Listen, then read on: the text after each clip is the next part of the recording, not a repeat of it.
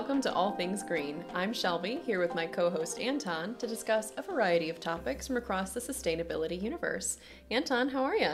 I'm doing wonderfully. How are you doing today, Shelby? I'm doing well. We've talked about the weather here, and I know that's boring small talk, so we won't get into it too much, other than to say that it's finally getting warm, which for those of us that's in Northeast Ohio seems like good news because we've had a cold spell, but it was actually kind of a mild winter. Did you notice that? Yeah, it was mild, but it doesn't make me want summer any less. Yeah, that's true.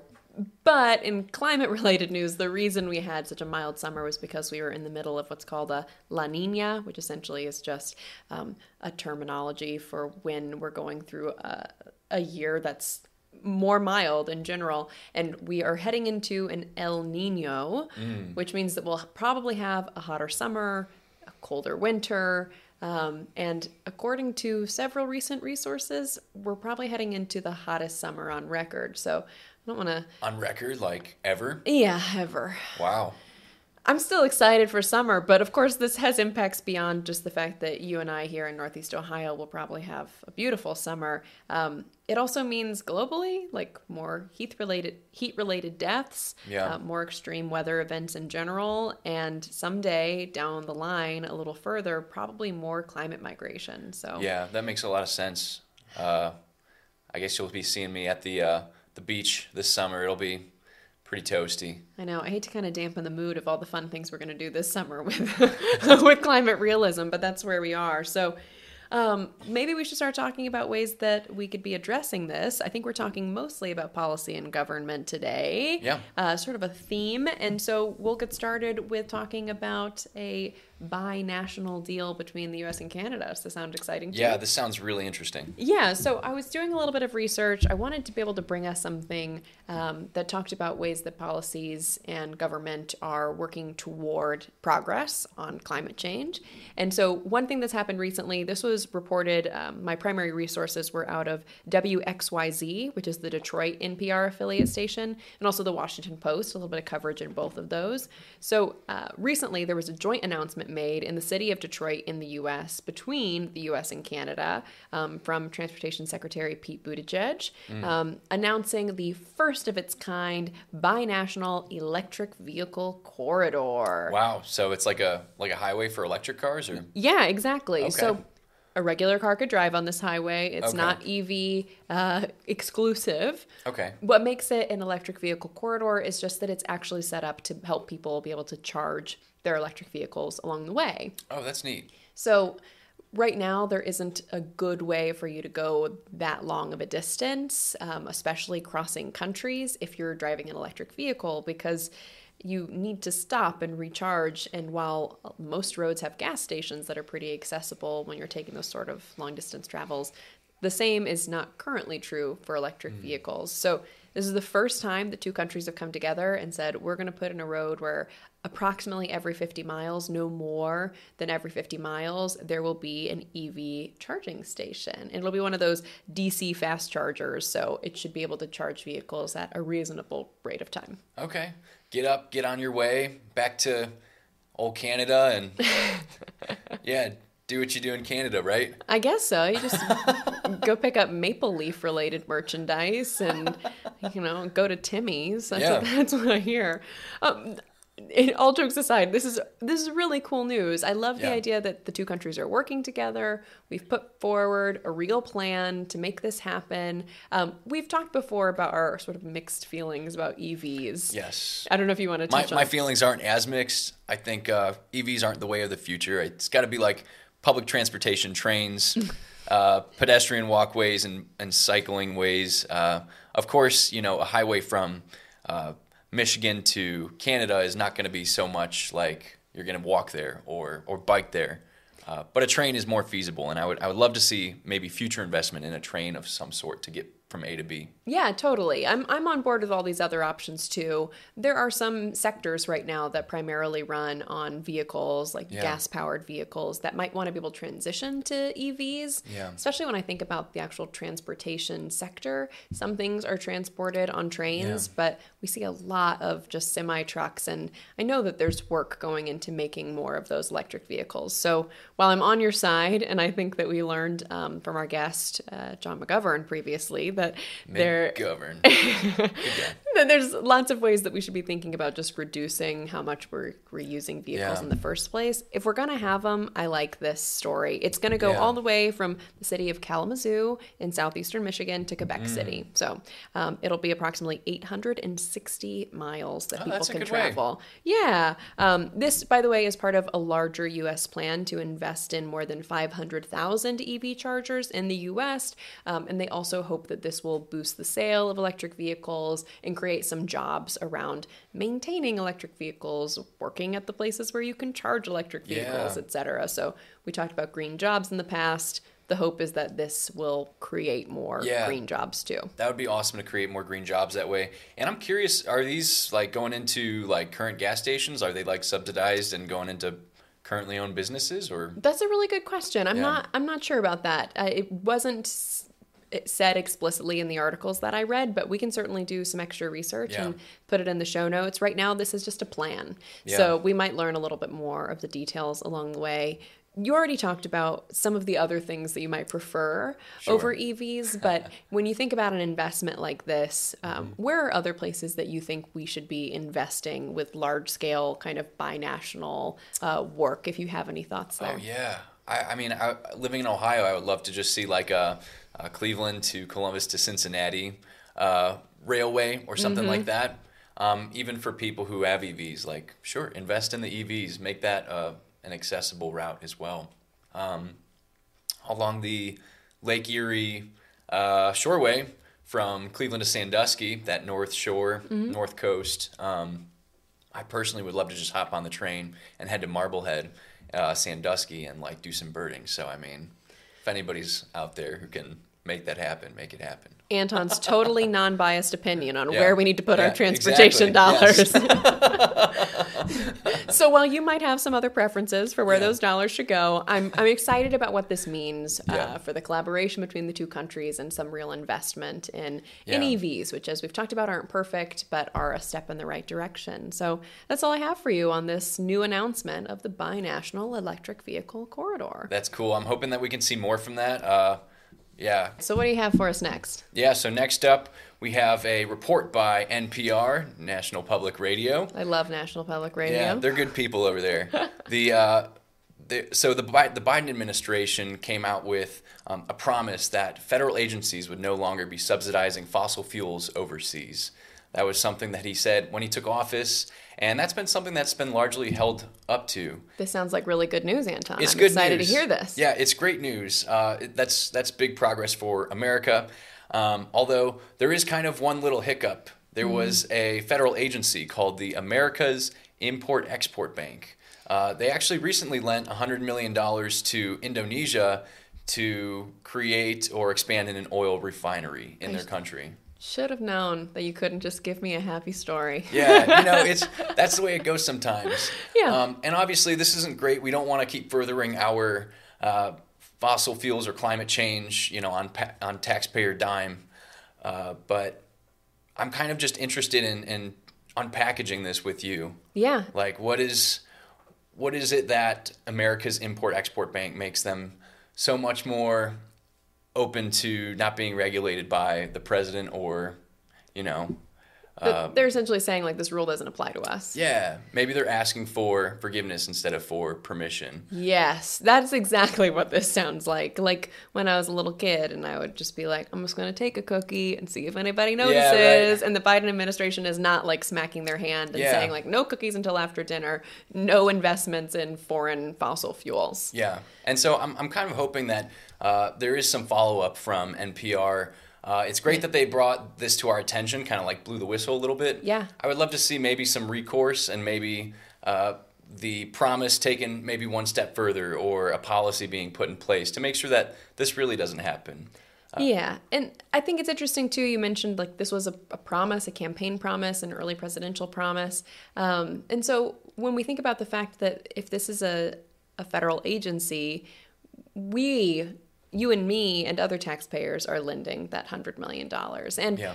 our taxes go towards all sorts of things, some that we may agree with and some that we don't, but we vote for people to represent us who are most aligned with our interests and our priorities. And so if we voted for Biden saying we are interested in defunding international fossil fuels, Yeah. then essentially our vote has been sort of co-opted Yeah. by an agency that says we don't really care what you Yeah. prioritize. We're going to do what we want to do. There needs to be a little bit more oversight there, and not to mention spending hundreds or $100 million on subsidizing fossil fuels probably doesn't really agree with the UN climate goals. Absolutely. Things that would get us closer to keeping Earth habitable. So that's all that I have for you there, Shelby. Yeah, it's a good update. I hope that we can keep our viewers updated more on this as it progresses. Absolutely. We'll have to be the whistleblowers going forward if we see other agencies that are making these kinds of investments. So Yeah. thanks for bringing it to our attention and thinking 100%. through how we, the taxpayers and the voters, can really stay up to date on what happens with the promises that are made to us. 100%. All right. Well, you want to move on to our final Policy and Gov segment for the day? Yes, I would love to. Okay, great. So this mostly came out of an article from the Washington Post. That's my main resource for today. So in May of 2023, the U.S. Senate voted to remove protections for the northern long-eared bat. Have you ever seen a picture of this bat? I think I actually have. I had a little bit of a bat phase. So. How does that not surprise me? Listen, I love furry creatures of all kinds. Bats are the squirrels of the sky, really, and really? I love little creatures like that. This bat in particular is very cute and very small. So it's also endangered, probably more importantly. Yeah. And so the Senate has decided to overturn its status as, or really I should say remove the protections from it as an endangered species. Yeah. And there's a lot to go into with this. So I'm going to kind of talk at you, but just feel free to interrupt as we will. go. So first of all, why? Why would the Senate care about this one bat, right? That seems like the obvious question. Yeah. It's because of the timber industry. So when you protect a species, you're normally protecting their habitat Yeah. because they need a place to live and make more of themselves. But this bat exists in 37 states and they live in forests. And so the timber industry says these bats, the protections on the bats, are getting in the way of our progress in doing our job. We don't want to delay logging activities because we're not allowed to log in the vicinity of these bats. Does that make sense? Yeah. So that's where they're coming from. That's specifically being lobbied by the Federal Forest Resource Coalition. Wow. And they specifically worked with a Republican from Minnesota to introduce the resolution to the GOP-led House. So the House passed immediately the overturning of this. But the surprise for me was that it also passed in the Senate, as we said. Yeah, that's interesting. Yeah, the Senate does have the majority in the House, or the Senate does have the majority of Democrats. Democrats have the majority in the Senate, is what I really was trying to say. Yeah. But two Democrats, Joe Manchin and Amy Klobuchar, both voted in favor of removing these protections. Wow. And Amy Klobuchar is from... She's from Minnesota. Yeah, and okay. Manchin's So from it makes sense. Yeah, West Virginia. West Virginia. So what do you know about those states? What stands out to you? The comparison between West Virginia and Minnesota. Well, I'm sure that they're both heavily involved in logging and timber. So. Exactly. That's a bummer. It's a bummer. And actually, Amy Klobuchar has like a 90% rating from the American Conservation League. So she's normally really interested in conservation. So this was sort of a difference for her to decide to vote in favor of removing these protections, whereas we see this more from Manchin on a regular basis. He's a more in the middle of the road Democrat in the Senate, and has always been really protective of the industry in his state. I also want to talk about like why they're deciding to overturn this, or like what their argument is. So the advocates who want to remove the protections say that actually the big deal for these bats isn't that they don't have anywhere to live. It's a fungus. So Oh, they get this thing called, were you going to say something? Was it like white nose Yes. syndrome? Yeah. I knew you'd know. Oh, yeah. thanks. White nose syndrome, it comes from a fungus. Yeah. And so all of the advocates who are saying, oh, we should overturn this, that's not the protection they need, say, we have no evidence that protecting their habitat reduces this fungus. But I think that misses the point. And conservation groups would agree with me that Yeah. it doesn't matter if there's also a syndrome that is reducing the population. You will further reduce the population if they lose habitat. Yeah, 100%. Plus, where that fungus maybe hasn't spread, it could be some of those areas where they're logging or timbering, whatever the phrase, the verbiage is, logging, timbering. I think logging Logging? works. Yeah. Okay. Yeah. So I also kind of want to talk about the mechanism by which this was pushed through. So this was through a Congressional Review Act, which has never been used in this way before to specifically overturn something for one species. Yeah. It was also recently used to remove protections overall for a prairie chicken, the lesser prairie chicken. I've heard of them. Oh, yeah, I'm sure you have. And so this is sort of unprecedented that Congress is using this power to specifically target particular animals. And an advocacy group called the Defenders of Wildlife says, and I'll quote this is an alarming and dangerous trend. It's important to note that Biden says that he's going to veto these resolutions if they hit his desk or when they hit his desk. But That would be amazing. it would be great.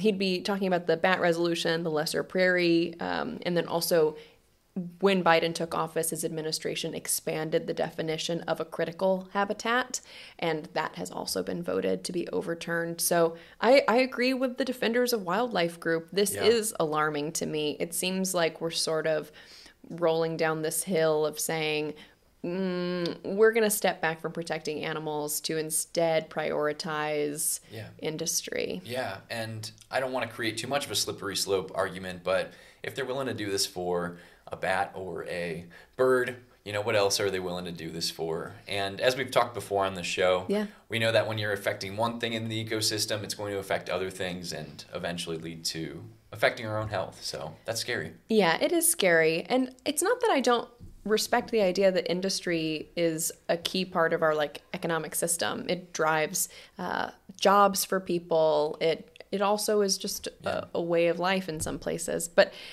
we need to be able to balance the idea of protecting, because we've talked about this even last week when we talked about the salmon and how we were finding protections in Seattle. Am I right? Yes, you're right. To protect salmon because we recognized that they themselves sort of have a right to exist, but they're also part of this larger ecosystem. So when salmon are failing to reproduce, to create more salmon, to thrive, that affects people and their ability to eat. It affects the quality of the water system. Yeah. And the same can be said for these bats. So you're living in a forest and bats are eating the bugs. They are a key part of the ecosystem of those forests, and one species really does have an impact. And I've actually been told it gets pretty buggy in the summers there in Minnesota, so you want to keep those bats around. I think so too. I love a good bat. When I lived in Austin, there was this huge population of bats that lived under all of the bridges. Yeah. And people would literally come to Austin to see the bats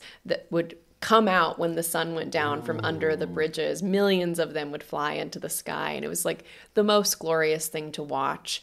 So that's what comes to mind for me when I think about them. Not the same species of bat, but just they themselves have a right to exist, and I want us to protect them. So here's hoping that Biden is able to veto all of these resolutions and make sure that we continue to protect these animals because they're a key part of our ecosystem. That sounds great. Yeah. Awesome. Well, do you want to tell our audience how they can keep up to date with us? I would love to. Great. If you'd like to stay connected to us, be sure to follow us on Instagram and TikTok at One Planet Media. That's ONE1.